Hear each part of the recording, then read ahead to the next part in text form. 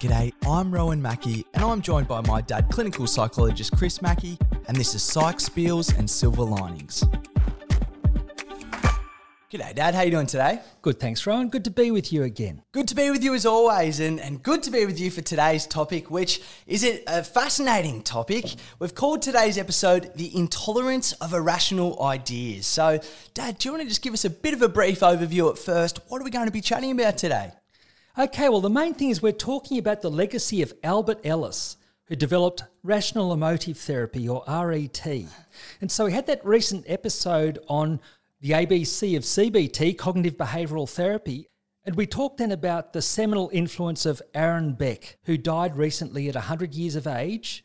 But alongside Beck, there was Albert Ellis, who with RET was also conveying this understanding of the importance of our thoughts to our emotions and distress. If we're feeling distressed, rather than it being the situation itself, it's often to do with our distorted thinking in some ways, or what Ellis referred to as our irrational ideas. So we're going to be exploring what Ellis described as 10 particular irrational ideas which he believed underlay most forms of human distress.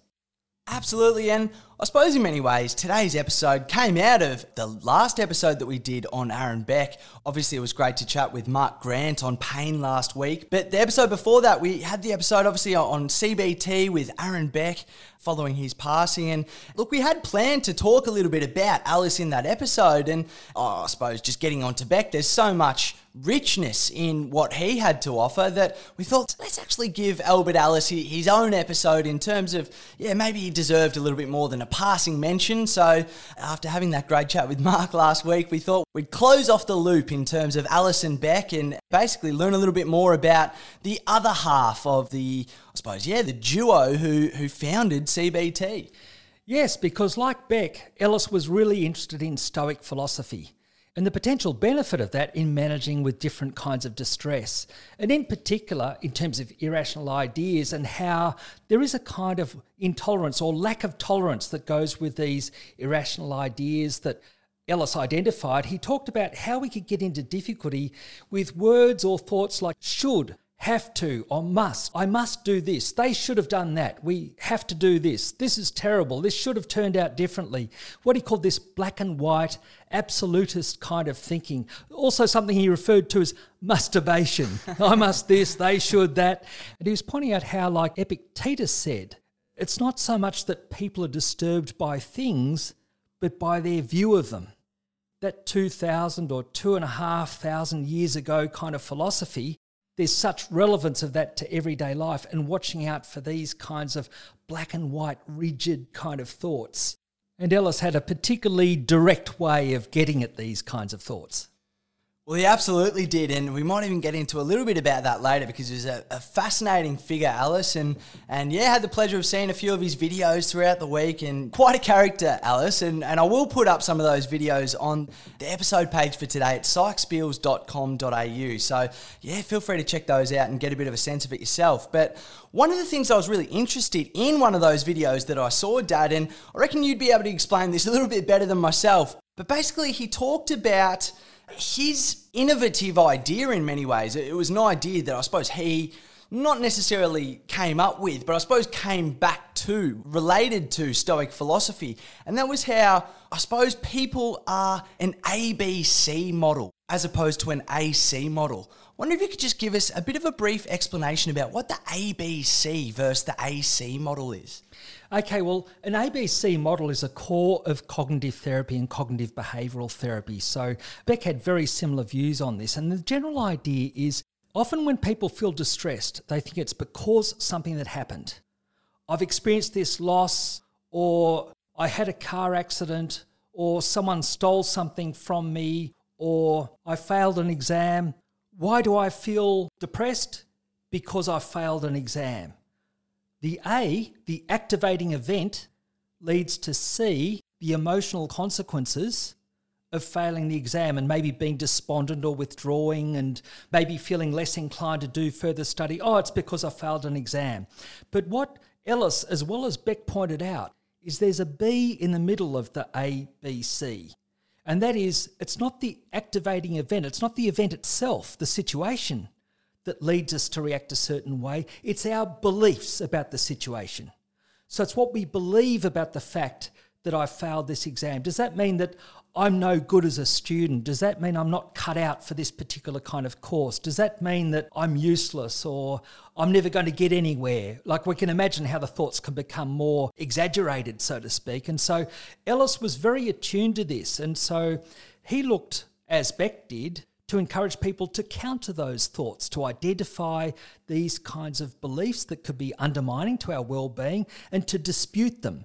To dispute the idea that I must pass every exam to prove I'm a competent person, or that I can't stand the fact that I failed, or I'm never going to get anywhere. To be able to dispute those kind of thoughts and to recognise this might be unfortunate, it might be frustrating, it might be disappointing. We would have greatly preferred to have passed that exam. There might be some negative consequences from it, but it's not the end of the world. That's not a direct measure of my worth as a person. Yeah, the general idea of disputing those kinds of negative thoughts, and then it would lead to a different kind of effect. So rather than someone being perhaps depressed, they're more likely to be disappointed or frustrated. Rather than someone being really angry with someone else because, oh, they should have done this, or they should have treated me so differently from how they did. When we might get very angry and distressed and upset about a situation, we might be more irritated or frustrated, but in a sense, our emotions won't get away from us quite as much. So very much Ellis, like Beck, was looking to help us take that little bit more control over our reactions and realise that we could do something about our thinking and watch out for black and white exaggerated thoughts, like the overgeneralised thoughts that we talked about last time, the absolute black and white thinking kind of thoughts. Well, I think it's such an important point, that, Dad, and it actually reminds me of an episode of the TV show The In-Betweeners, where basically they've gone along to a theme park, this group of friends, and they're at the front of the line to go on a roller coaster. Basically, the attendant for the roller coaster, right as they're ready to jump on, they've been waiting for ages, the attendant says, look, we've actually chosen someone to go in front of you. Well, I think it might have even been the last ride of the day sort of thing. So they're just absolutely frustrated. And so this fella, basically one of the main guys, starts going off at the attendant, basically saying, you know, what are you doing? We've waited so long. This is a complete injustice, just completely going off his rocker. And then the attendant basically turns around and sort of very timidly leads up a couple of disabled people to basically go in front of him on the roller coaster. And then he's sort of hit with the realisation that he's basically going off his rocker in order to justify, I suppose, robbing these people of the experience that they would have really enjoyed at the end of their day. And so it completely changes the situation from him, that it's been this incredibly inflamed, angry situation that he's been in. But then he realises that there's actually so much more to it, and that when he takes a bit more of a broader view, that obviously is completely, it completely dissipates all of his negative energy towards it. So I suppose what that, makes me realise in that situation is that potentially there can be so many more situations that if we do, whether it be add an extra layer or dispute it, as you're saying, if we look at it in a certain way that challenges that way of thinking, then it can potentially lead us to think about things through a completely different prism at times. Yes, and that's something which can be quite freeing, realising that it's not the things that happen to us, and even as we talked about with Mark Grant about pain, even if we have some kind of physical injury, there's still a lot of influence that we can have about our perspective, our worldview in dealing with that, and that can make a big difference to our emotions and even our level of experience of pain. So there's a lot that we can influence by the way that we manage what's between our ears, so to speak. And so, again, Ellis had a very direct way of helping us with that. And one of the things that I find interesting about some of that sort of stuff is that one thing that you see today with, whether it be, I don't know if you necessarily, I suppose you call them entrepreneurs or, I hesitate to use the word kind of influencers, but you see people online in a whole range of industries, really, a lot of them, whether it be to do with business and all this sort of thing, but they dabble in psychology a little bit. Even the Gary Vaynerchuks of the world, the Tim Robbins, these sorts of people. And to me, one of the things that they almost tap into is that idea that you can really dispute some of these ingrained beliefs in some ways, and that we do have a little bit more agency over the ability to do that. And, I just find it interesting and a little bit hilarious at sometimes when you look at some of this sort of stuff in psychology and you kind of go, that sounds great. And then you look at what these guys are doing and it is so derivative to the point where it's sort of going, hold on, this is pretty basic in terms of the level of psychology, but people absolutely eat it up in terms of, Tony Robbins, Gary Vee, these guys are huge around the world. And I'll look at some of this sort of stuff and go, they clearly recognised a little bit of that. And that's obviously sort of one area that, it's influenced today. It's almost spread from psychology. But I know, Dad, like in Australia, I think RET is something that has basically almost had a particular influence in Australian psychology as well. I was actually on a webinar this morning that looked at a little bit at RET with David Cherry as well, another psychologist too. So it is interesting how prominent this way of thinking is. Yes, certainly. When I started work in 1980 at Geelong Hospital, one of the main things that I went by was Albert Ellis's book, The New Guide to Rational Living, because it's very helpful at helping identify the kind of thoughts that people could have that would get into difficulty. And I found it very helpful to be guided in that direction by Ian Campbell, who was the senior lecturer then of the Clinical Masters course, the Clinical Psychology course at Melbourne University. And that was one of the first few clinical master's courses in Australia, and many prominent psychologists today, including David Cherry that you mentioned earlier, were trained in that course. And that's had a huge influence throughout Australia with many of the graduates from that course. Actually, I should mention as an aside, we've got this book here, A New Guide to Rational Living, which was, to me, one of the Bibles I referred to in 1980. I was just looking at the front cover and it doesn't look quite so new now, does it? It's very much a 70s fluffy hair look, I think, going back to that time. And actually the first edition was in 1961, so this is the updated photo, but it looks decidedly dated now. Absolutely, yeah. Well, I was laughing about that before. It's The New Guide to Rational Living. It's one of the oldest books I've seen in a little while, Dad. I'll tell you that much. Bit dog-eared, isn't it? So obviously, Ellis obviously didn't quite realise the impact of the ideas that he was onto. He's thinking, longevity of it. Exactly. Oh, maybe needs to update it. I don't know. Where do you go from new? The new guide or something like that. But it is interesting, Dad, the influence that Ellis did have, particularly in Australia. And I suppose one of the things that interests me about Ellis is, in some ways, his divergence from Freud. He, it seems to me, picked up on some of the things that Freud was saying about the impact of early childhood, but it's not as if he just accepted those ideas. And, I actually saw a hilarious little sort of extract with Ellis where he was saying about, I think he actually started doing psychodynamic therapy and, he did it for about 6 years. And he just he's talking about it and he just seems so exasperated, just sort of saying, we're just talking about, all these irrelevant experiences from people's childhood. And, the notion of it is, I'm just sitting there so bored and these people are just, going on about here, basically everything sort of thing. And he's just going, well, why don't we just cut to the chase? And why don't we just talk about, the stuff that makes the difference? And, the way that he's saying it is so kind of exasperated and, almost bored in some ways. But then you kind of think about it and, the 1960s, these would have been incredibly challenging and profound ideas in some ways, in terms of to almost go to Freud. Hold on, I don't necessarily think you've got the whole picture. It's quite a profound sort of step to take in psychology. Yes, well, both Beck and Ellis were trained in psychoanalytic therapy, so they actually had a very solid background in that, but both of them thought it could be somewhat inefficient, at times impractical at getting at the main kind of difficulties that people had. So, as you said, they looked to cut to the chase, and one of the ways that Ellis did that is outlining 10 irrational ideas that he thought were the core of people's emotional distress.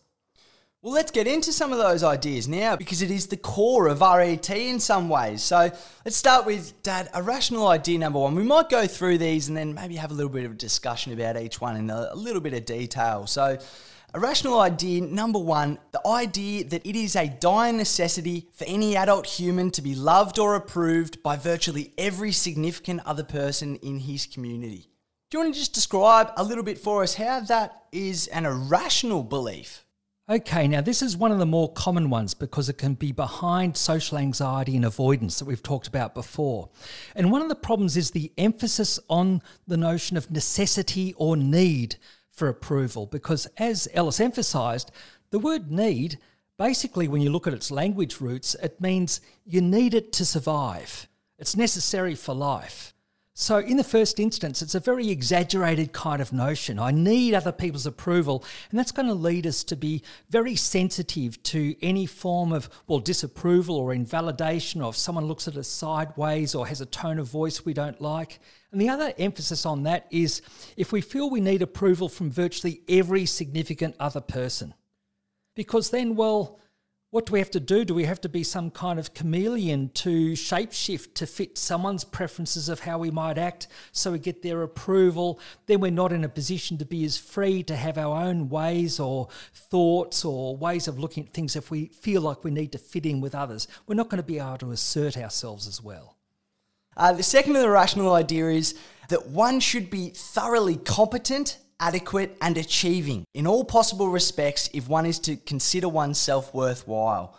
So, Dad, do you want to maybe give us a bit of an idea how this is an irrational idea and maybe how this can give us a bit of distress? Well, it can get back to perfectionism, can't it? That idea about trying to be masterful or expecting oneself to be masterful in all areas. Nobody's going to be fantastic at everything they do. And there might be certain areas of tasks that we do that we don't have to be great at it. 80% well might be enough in some areas. But the other thing is the idea of rating ourselves or valuing ourselves, our worth, on our performance or our achievements. If we get confused between how we perform in a situation and our worth as a person, we're going to run into difficulty and be really frustrated or upset with ourselves just because we maybe made a mistake or slipped up in some way, or it might be failing an exam or something like that. It doesn't mean that we're stupid. It doesn't mean that we're less worthy as a human being. So it's watching out for those exaggerated expectations of ourselves. And that one reminds me of that great scene from that show Ted Lasso, Dad, which I know you and I have both really enjoyed. But it's basically where the fellow who's coming towards the end of his football career is basically, he's thinking, what am I going to be worth when I'm finished football? This whole thing that I've lent my identity on for so long, it's not going to be there anymore. Who am I going to be? And his partner basically points out, I think it's his little niece who's there with him at the time. And she sort of says, explain your uncle to me. She says, he's funny and he's kind and, he takes me for ice cream and sort of things like this. And none of them relate to football. So that just helps him to completely reframe exactly how he's thinking of himself in that situation.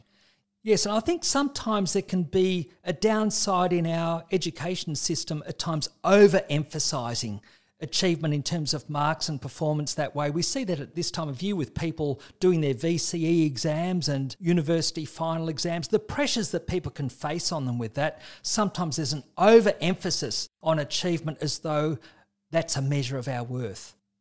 And Dad, the third irrational idea, which is linked to the second irrational idea, and that's that certain people are bad, wicked or villainous, and that they should be severely blamed and punished for their villainy.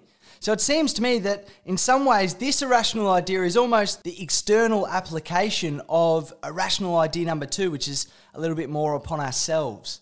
Yes, it can be these rigid expectations of other people. And so Ellis, in his colourful way, uses these notions of how people should be severely blamed and punished for their villainy. He's looking to get us to pay attention to our language and the tone of our language and how exaggerated it would be. And as he described, we are influenced by other circumstances. We are influenced by things that have happened. We are somewhat influenced by our upbringing. We are influenced by maybe factors that people don't know why we've acted in an irritable way or maybe done something thoughtless or slipped up somehow. And the problem is if people get very rigid in their judgment of others about that, because then rather than the other person upsetting us, as Ellis would say, we're making ourselves upset if we think, that's terrible, they should never act like that.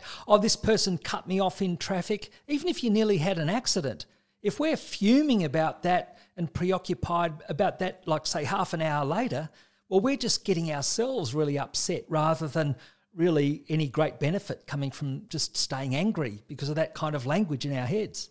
And I think that's a really good one to look at as well, because it seems to me to highlight some of the ideas about RET and the ideas about us disputing some of our belief systems in this way. And it reminds me of a quote actually from one of my favourite books, The Gulag Archipelago it's called, by Alexander Solzhenitsyn. And he has a line, basically, this was someone who basically spent time in the Soviet gulags, in the prison system in the Soviet Union, and had a horrible few years under Stalin, basically as a prisoner. And he has this line that says, "The line between good and evil strikes through the heart of every person." And to me, that is such a profound line, because there's going to be situations where, some people, may seem, black and white bad, and in other situations people might seem black and white good. But I think it highlights that maybe we're all a little bit, a bit of column A, a bit of column B in some ways, and that there's no one who's, infallible, and there's no one who's so deeply flawed that they, I suppose, are evil to everyone's perspective. What's that thing about, Hitler really liked dogs? So clearly even he had some, I hesitate to call them redeeming qualities, let's call them more humane characteristics. Yes, and I like that quote, and it reminds me of how Jung emphasised that we all have our shadow side. So the downside of being really intolerant and judgmental of others in the long run will basically be causing ourselves more distress and not really doing much to influence the other person. And Dad, a rational idea number 4, and that is the idea that it is awful and catastrophic when things are not the way one would very much like them to be.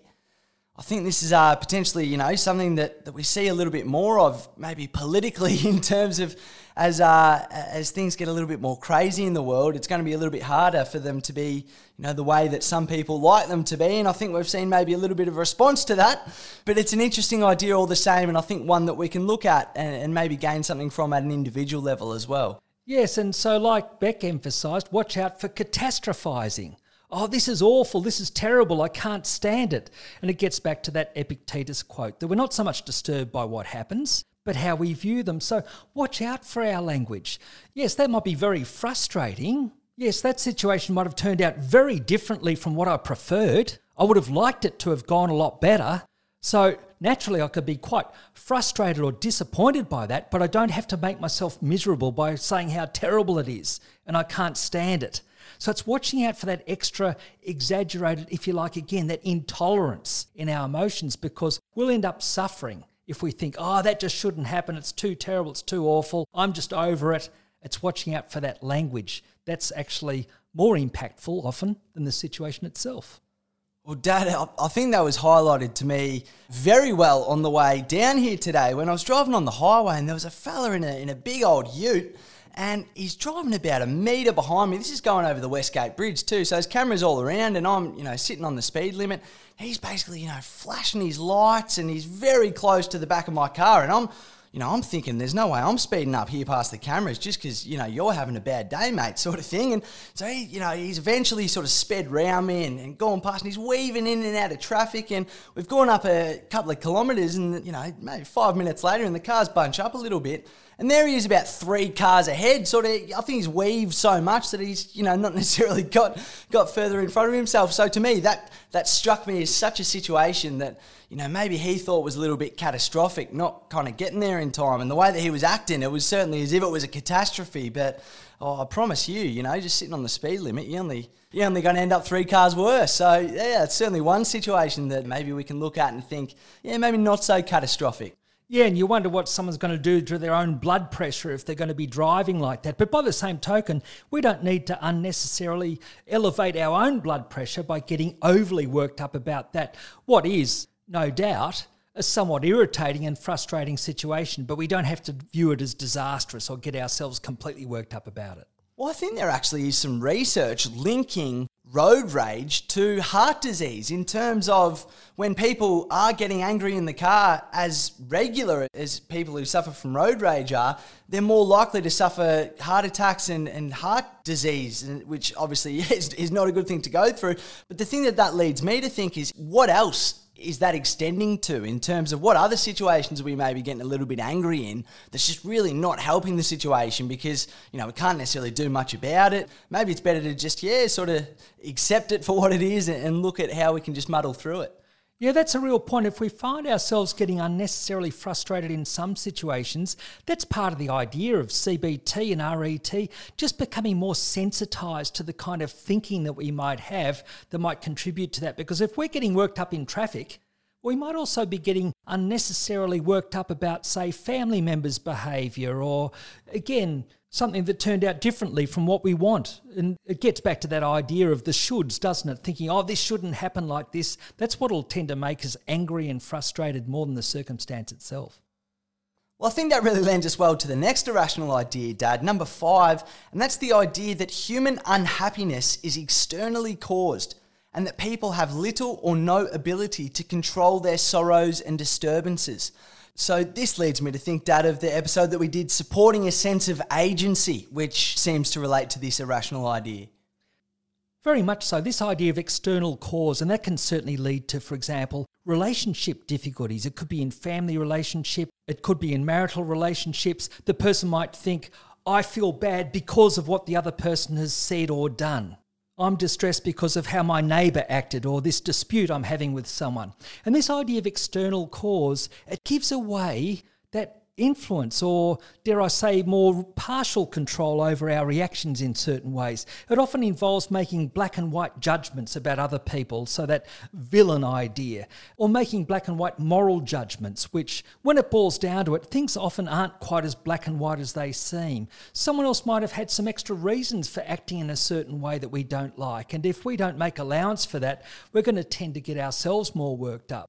But if I think in terms of situations itself, like external events, lead us to feel a certain way. Again, I think it's really interesting that Ellis highlighted that external events can lead to discomfort or deprivation, like physical discomfort, but again, even with physical pain, as Mark Grant described in that last episode, that how we react to physical pain has got a lot to do with our perspective on situations, how we would tend to view it, also our mood and emotions that we can influence in other ways. So there are 7 of 9 of the brain areas related to the experience of pain are to do with emotions, which again is linked with our perspective or our thinking.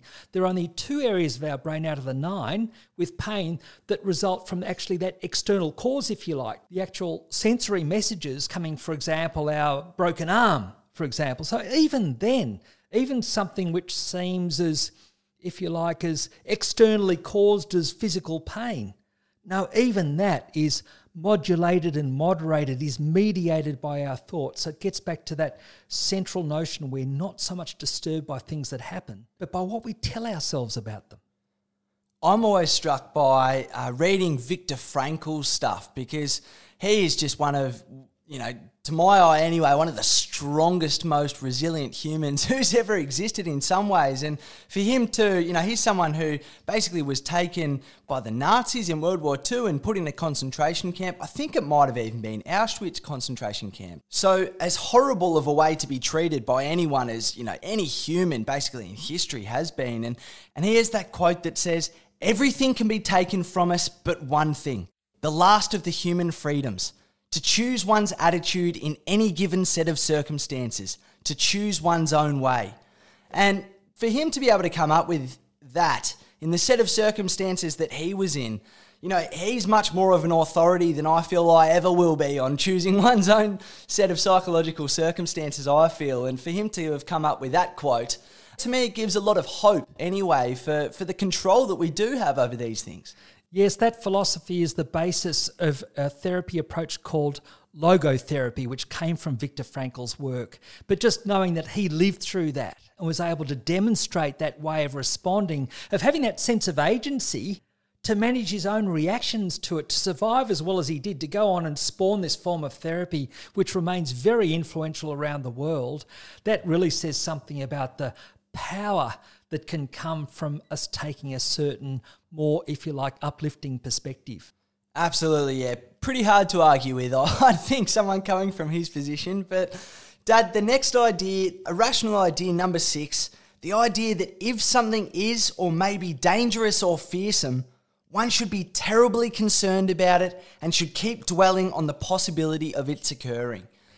So how is it that this is an irrational idea and can maybe give us a bit of trouble? Well, that thinking certainly tends to exaggerate or exacerbate our anxiety reactions. So, as we've talked about before, when people are experiencing some anxiety-based condition, often the difficulty that people have most is anxiety about the anxiety. For example, people feeling very anxious about the prospect of having a panic attack. Or the idea of anticipatory anxiety, as Ella said, terribly concerned and should keep dwelling on the possibility of its occurring.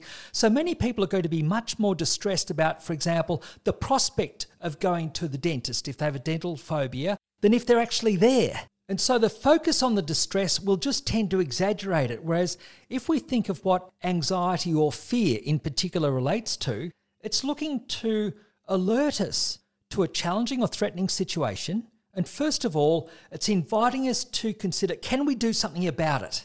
Can we do something to alleviate this situation or address it where there's not so much threat or danger? That's helped our survival. But it also helps us to recognise when we're getting into a pattern of worry where the worry isn't helping anything. It might be concerns about exams coming up or a difficult conversation that we're going to have with someone.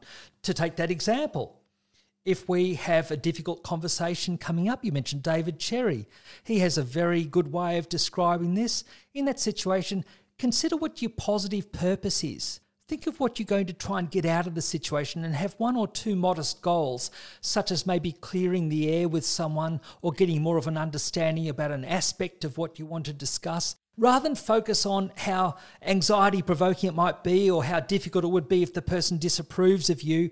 When we focus our attention on what we might do, again, that sense of agency, without the exaggerated focus or thoughts on the anxiety that goes with it, we tend to be a lot more effective.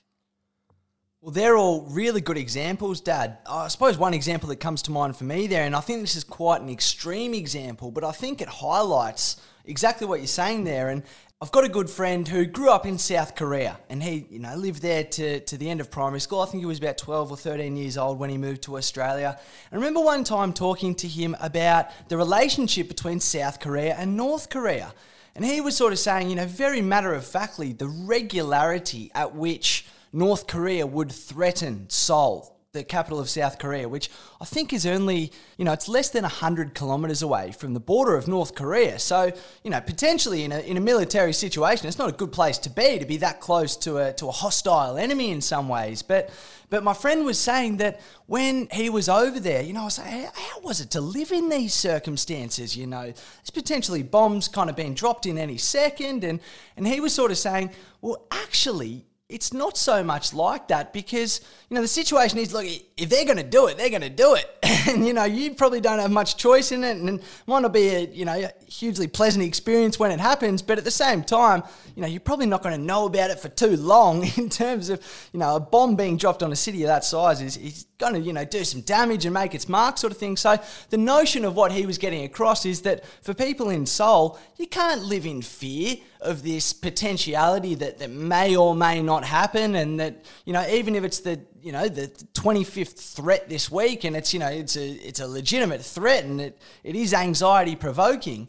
I think on some level, what the people of Seoul have realised is that you just can't live your life in those circumstances. And to me, that's what that irrational idea highlights, is that we almost have to get a little bit in front of the curve in some ways and kind of think, well, is being overly anxious about this, potentially is that even going to, allow me or not allow me to respond as well in a situation that I might need all of my facilities for and all this sort of thing. So, yeah, but that was certainly something that came to mind for me as a maybe extreme example of that rational idea.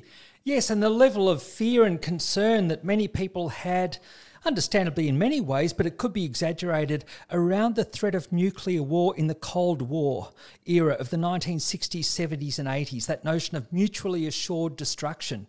But again, as Robert Ley would describe with worry, we're likely to mainly get benefit from some level of worry or concern, like actually thinking over a situation, if it's a very serious situation, if there might be dire consequences in the near future, and if we can do something about it. So exaggerated fretting about the threat of nuclear war year after year for decades would not really get anyone very far. We can still think of something like climate change. For example, some people could say, oh, that's a bit remote. Well, we already see signs of the impact of that, and so it is worth doing things in the shorter term, in the immediate term, and planning for the longer term. But by the same token, we don't have to focus our thoughts on that the whole time. We can still look at other things that are going well in our lives and areas where we have a sense of agency, but also look to do something about that so we can feel that we're doing something constructive about that as well, rather than just cogitating over negative thoughts.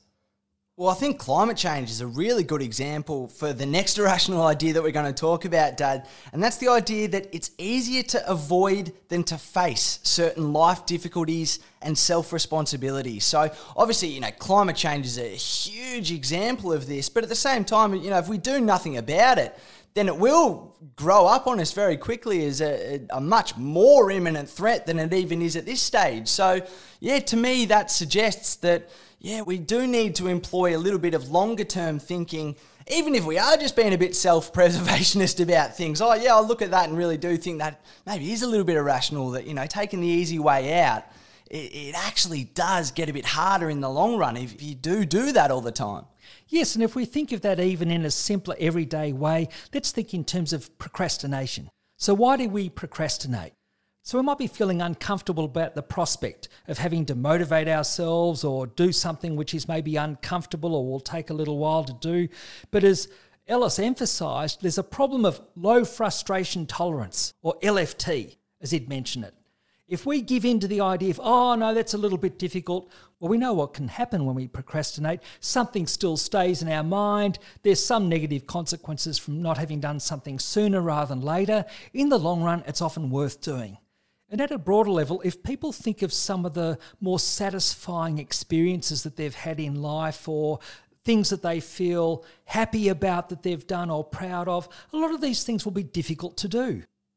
And so it might be going out of the comfort zone in different ways, studying for a course, beginning a new business, maybe making an extra effort with family members or home responsibilities, or looking to get on with people in certain kind of ways. A number of situations involving a level of self-responsibility. There might be some level of challenge at the time, but ultimately, often if we realise that something's worth doing, there can be positive consequences from it. It might be uncomfortable, but to be prepared to go through that discomfort, often there'll be much greater rewards at the end of it.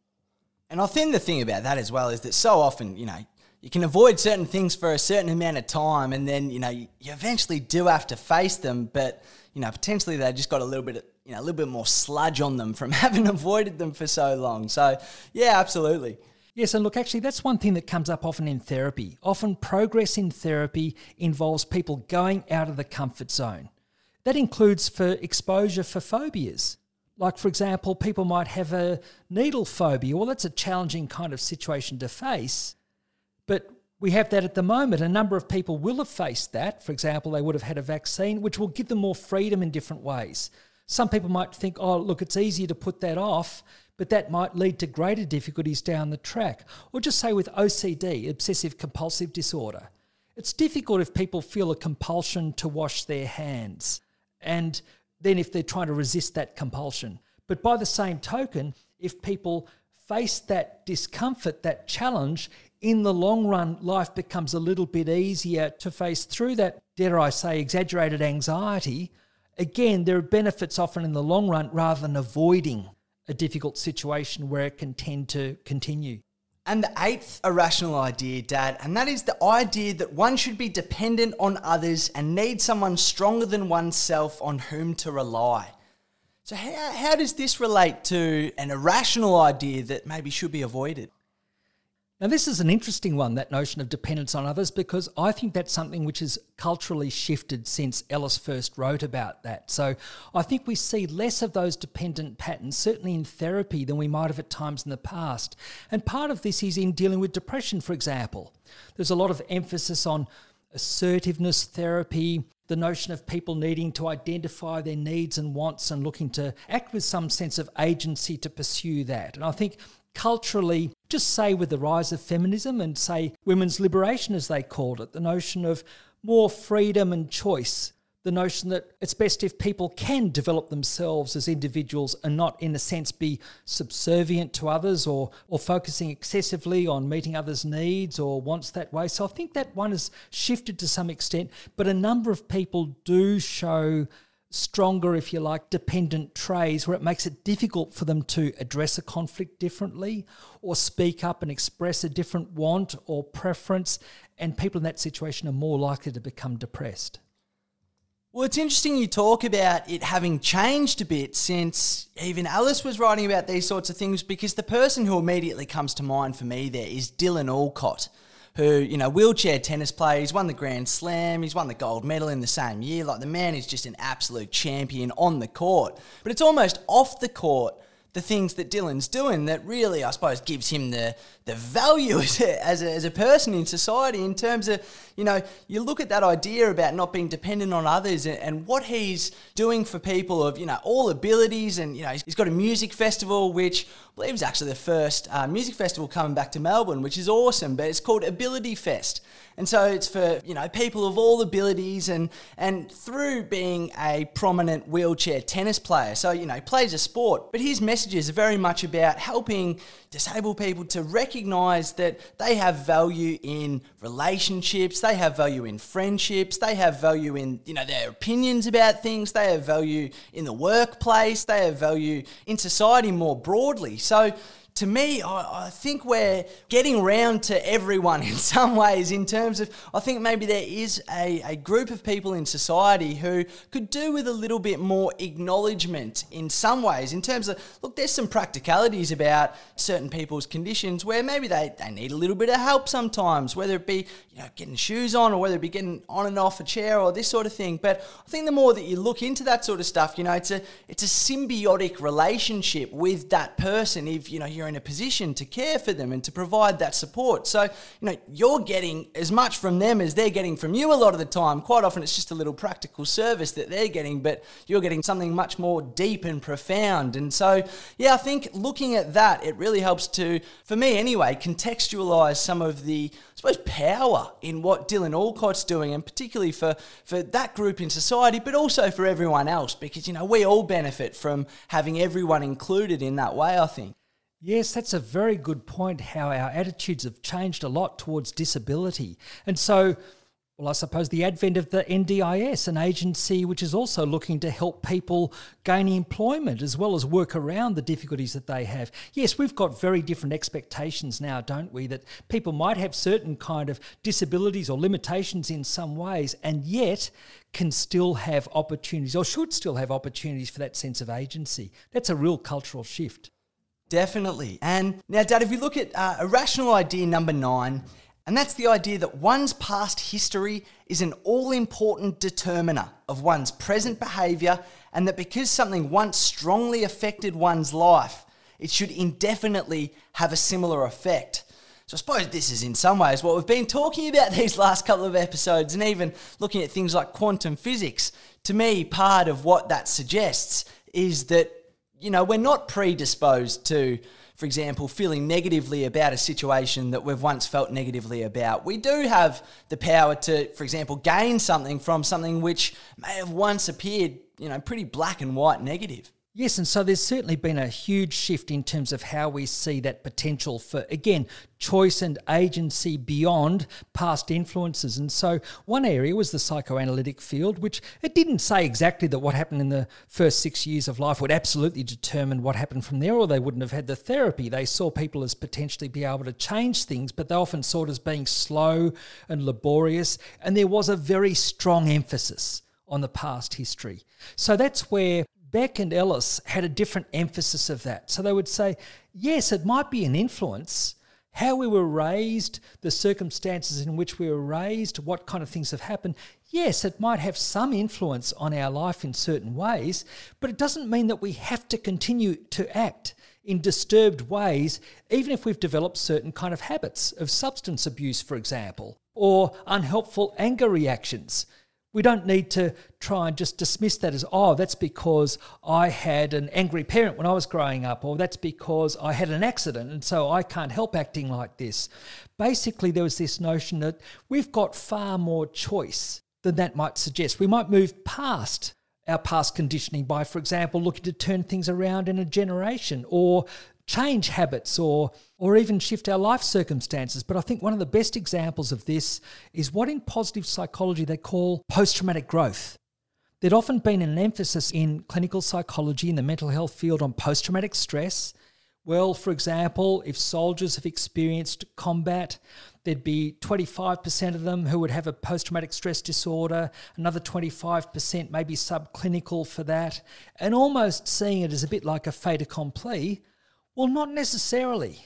And there are treatments that can make a difference. But apart from that, if we also look at the fact that many people who go through adversity will experience some silver lining that comes from that.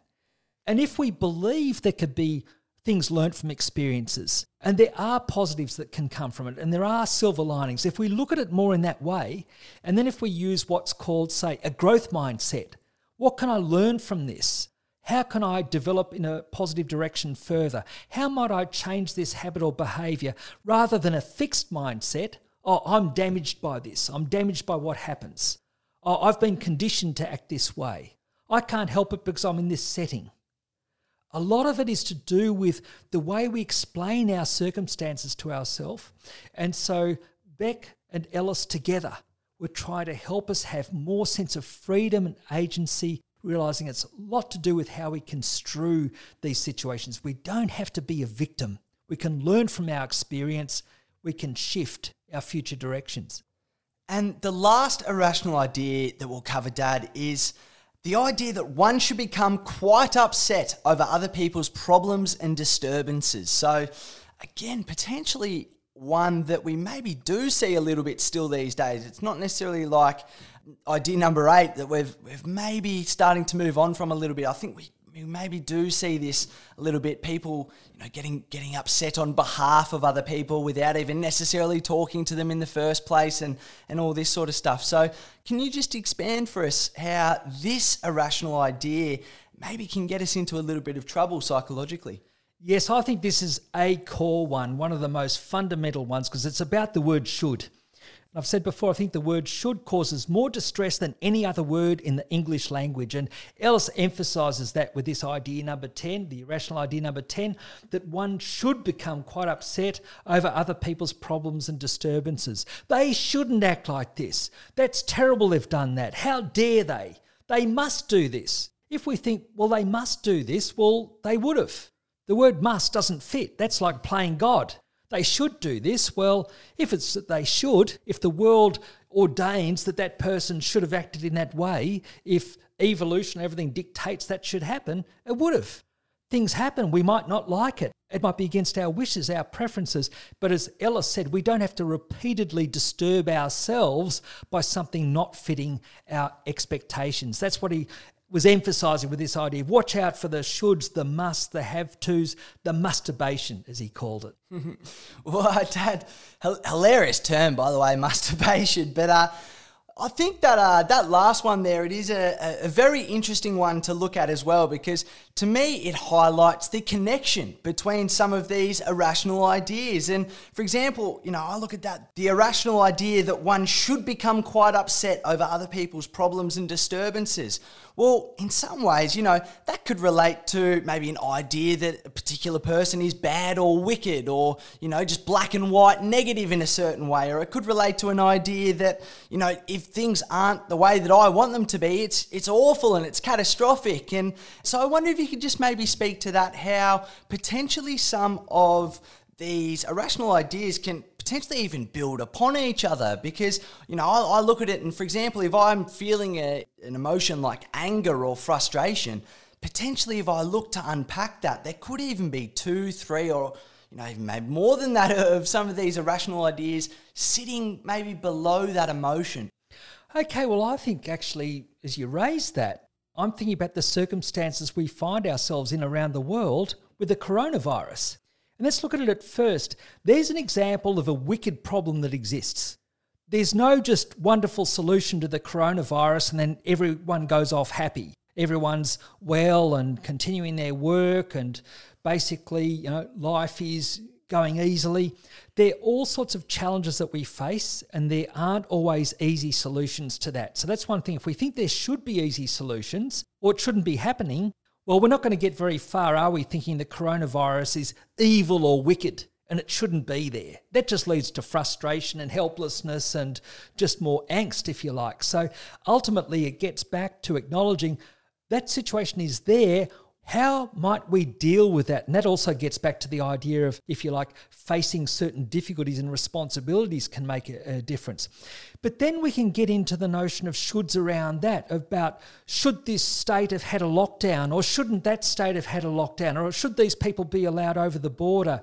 Should everybody have to get vaccinated, or is it terrible that people are expected to get vaccinated at all, or there's any mandating even in health industries or whatever? There's all sorts of division. Dare I say, there's a lot of intolerance that we're seeing, especially I think in recent times, around things that happen, government decisions, other people's behaviour. There can be splits in different groups, and we're seeing that a lot in Australia at the moment politically, even to the point where one politician who spoke up with a certain opinion had other politicians publicise their phone number for people to get in touch with that person and then abuse them, basically.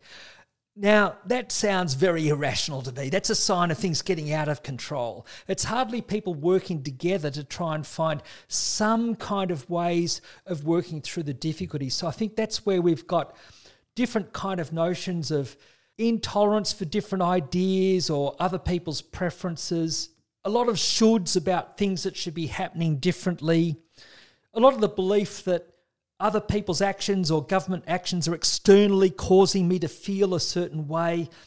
If we think of all the different complications happening with the coronavirus, and if we think of our responses in all sorts of situations as relating to what's between our ears more than what's happening, then we get a very different perspective on that, I think, rather than just thinking, no, this other person or this group or this government has made me feel a certain way.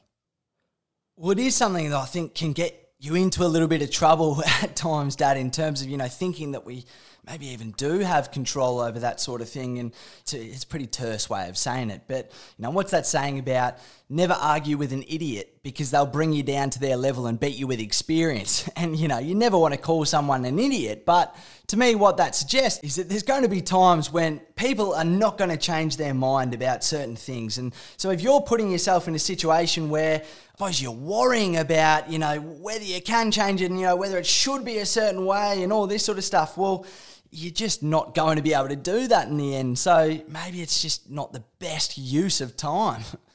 Yes, and look, when it boils down to it, I can relate to that expression and the example that you mentioned in certain ways, and partly it does emphasise that, sometimes it's not much point trying to change the other person or the external kind of situation.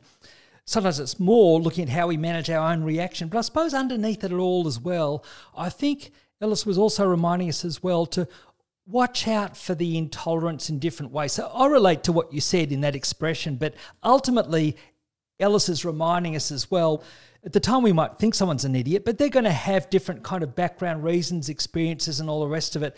We can recognise we don't like the person's behaviour and all the rest of it. And again, we might have some reactions like that. The thing is not to take it too rigidly or too seriously. Well, Dad, that's the list of 10 irrational ideas that we've spoken about there, and we will put those up on the podcast page for today, www.psychspiels.com.au, where you can access those. It is worth, I think, having another look, even just having it in front of you, and potentially there'll be one or two that stand out for some more than others. I know there's potentially a couple on there that are maybe a little bit more applicable for myself, Dad.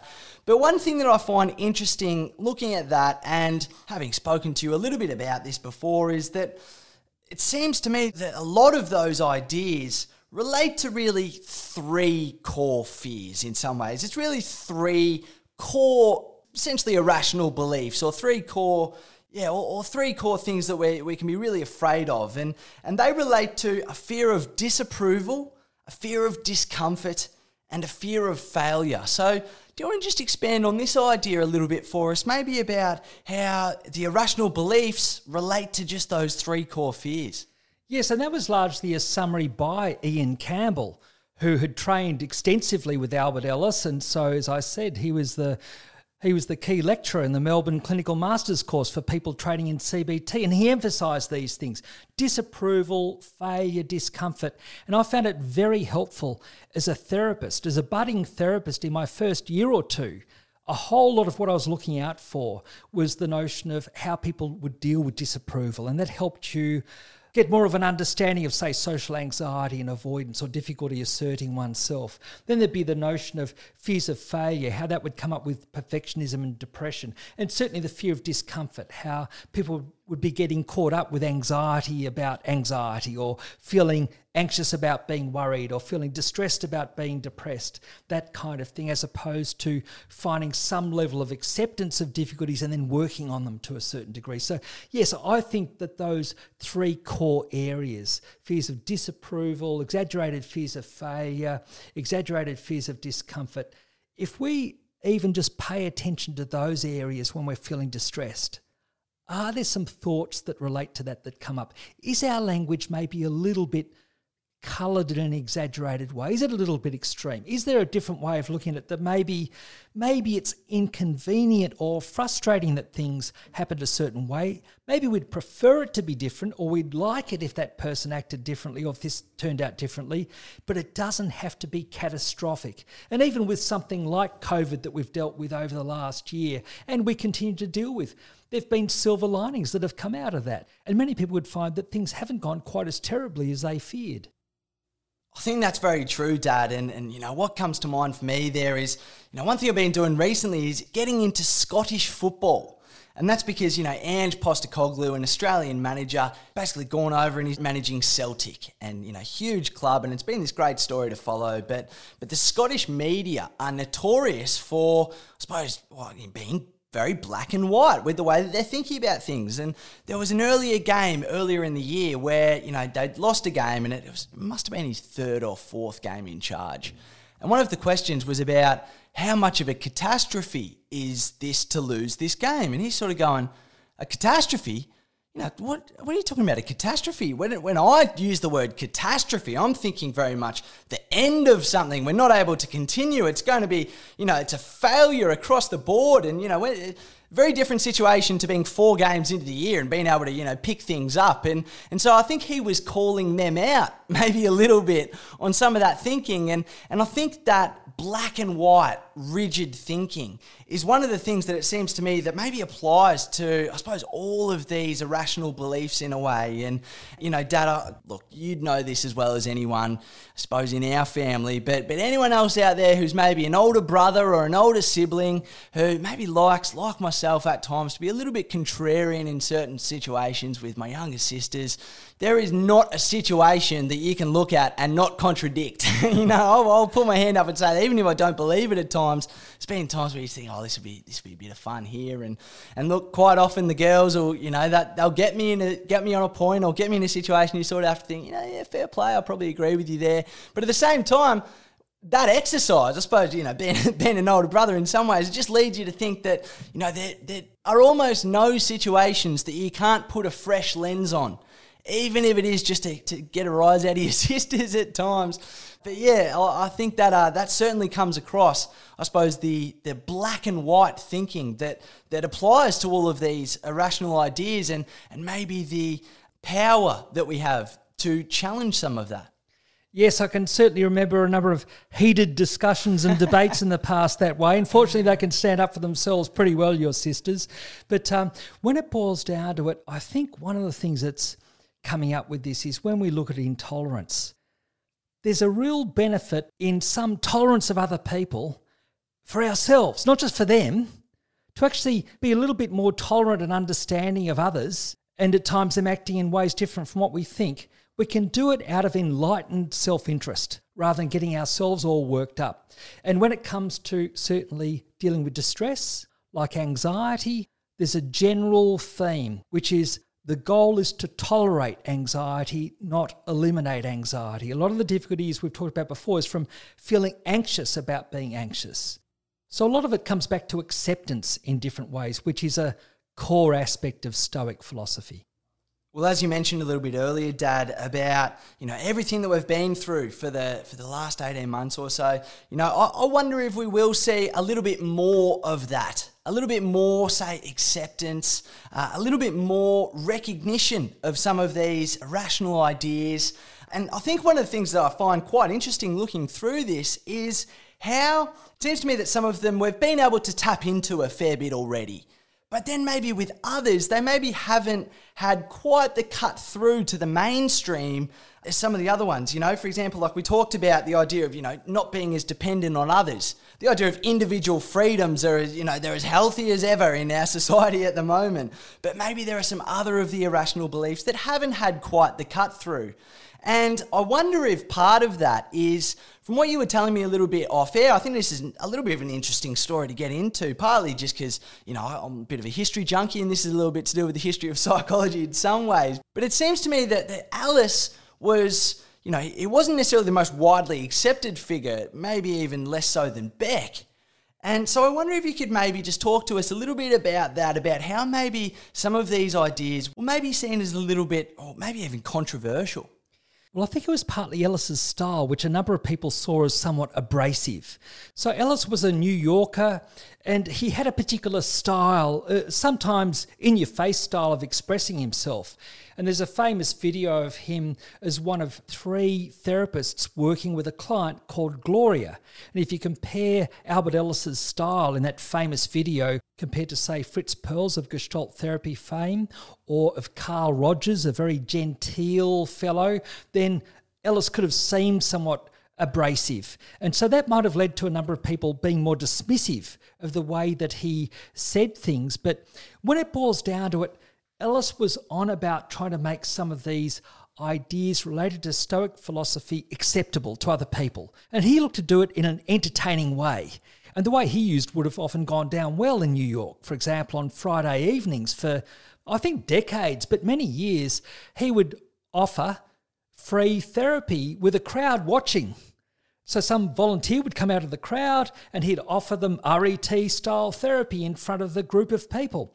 And so that would have been probably an entertaining, dramatic style.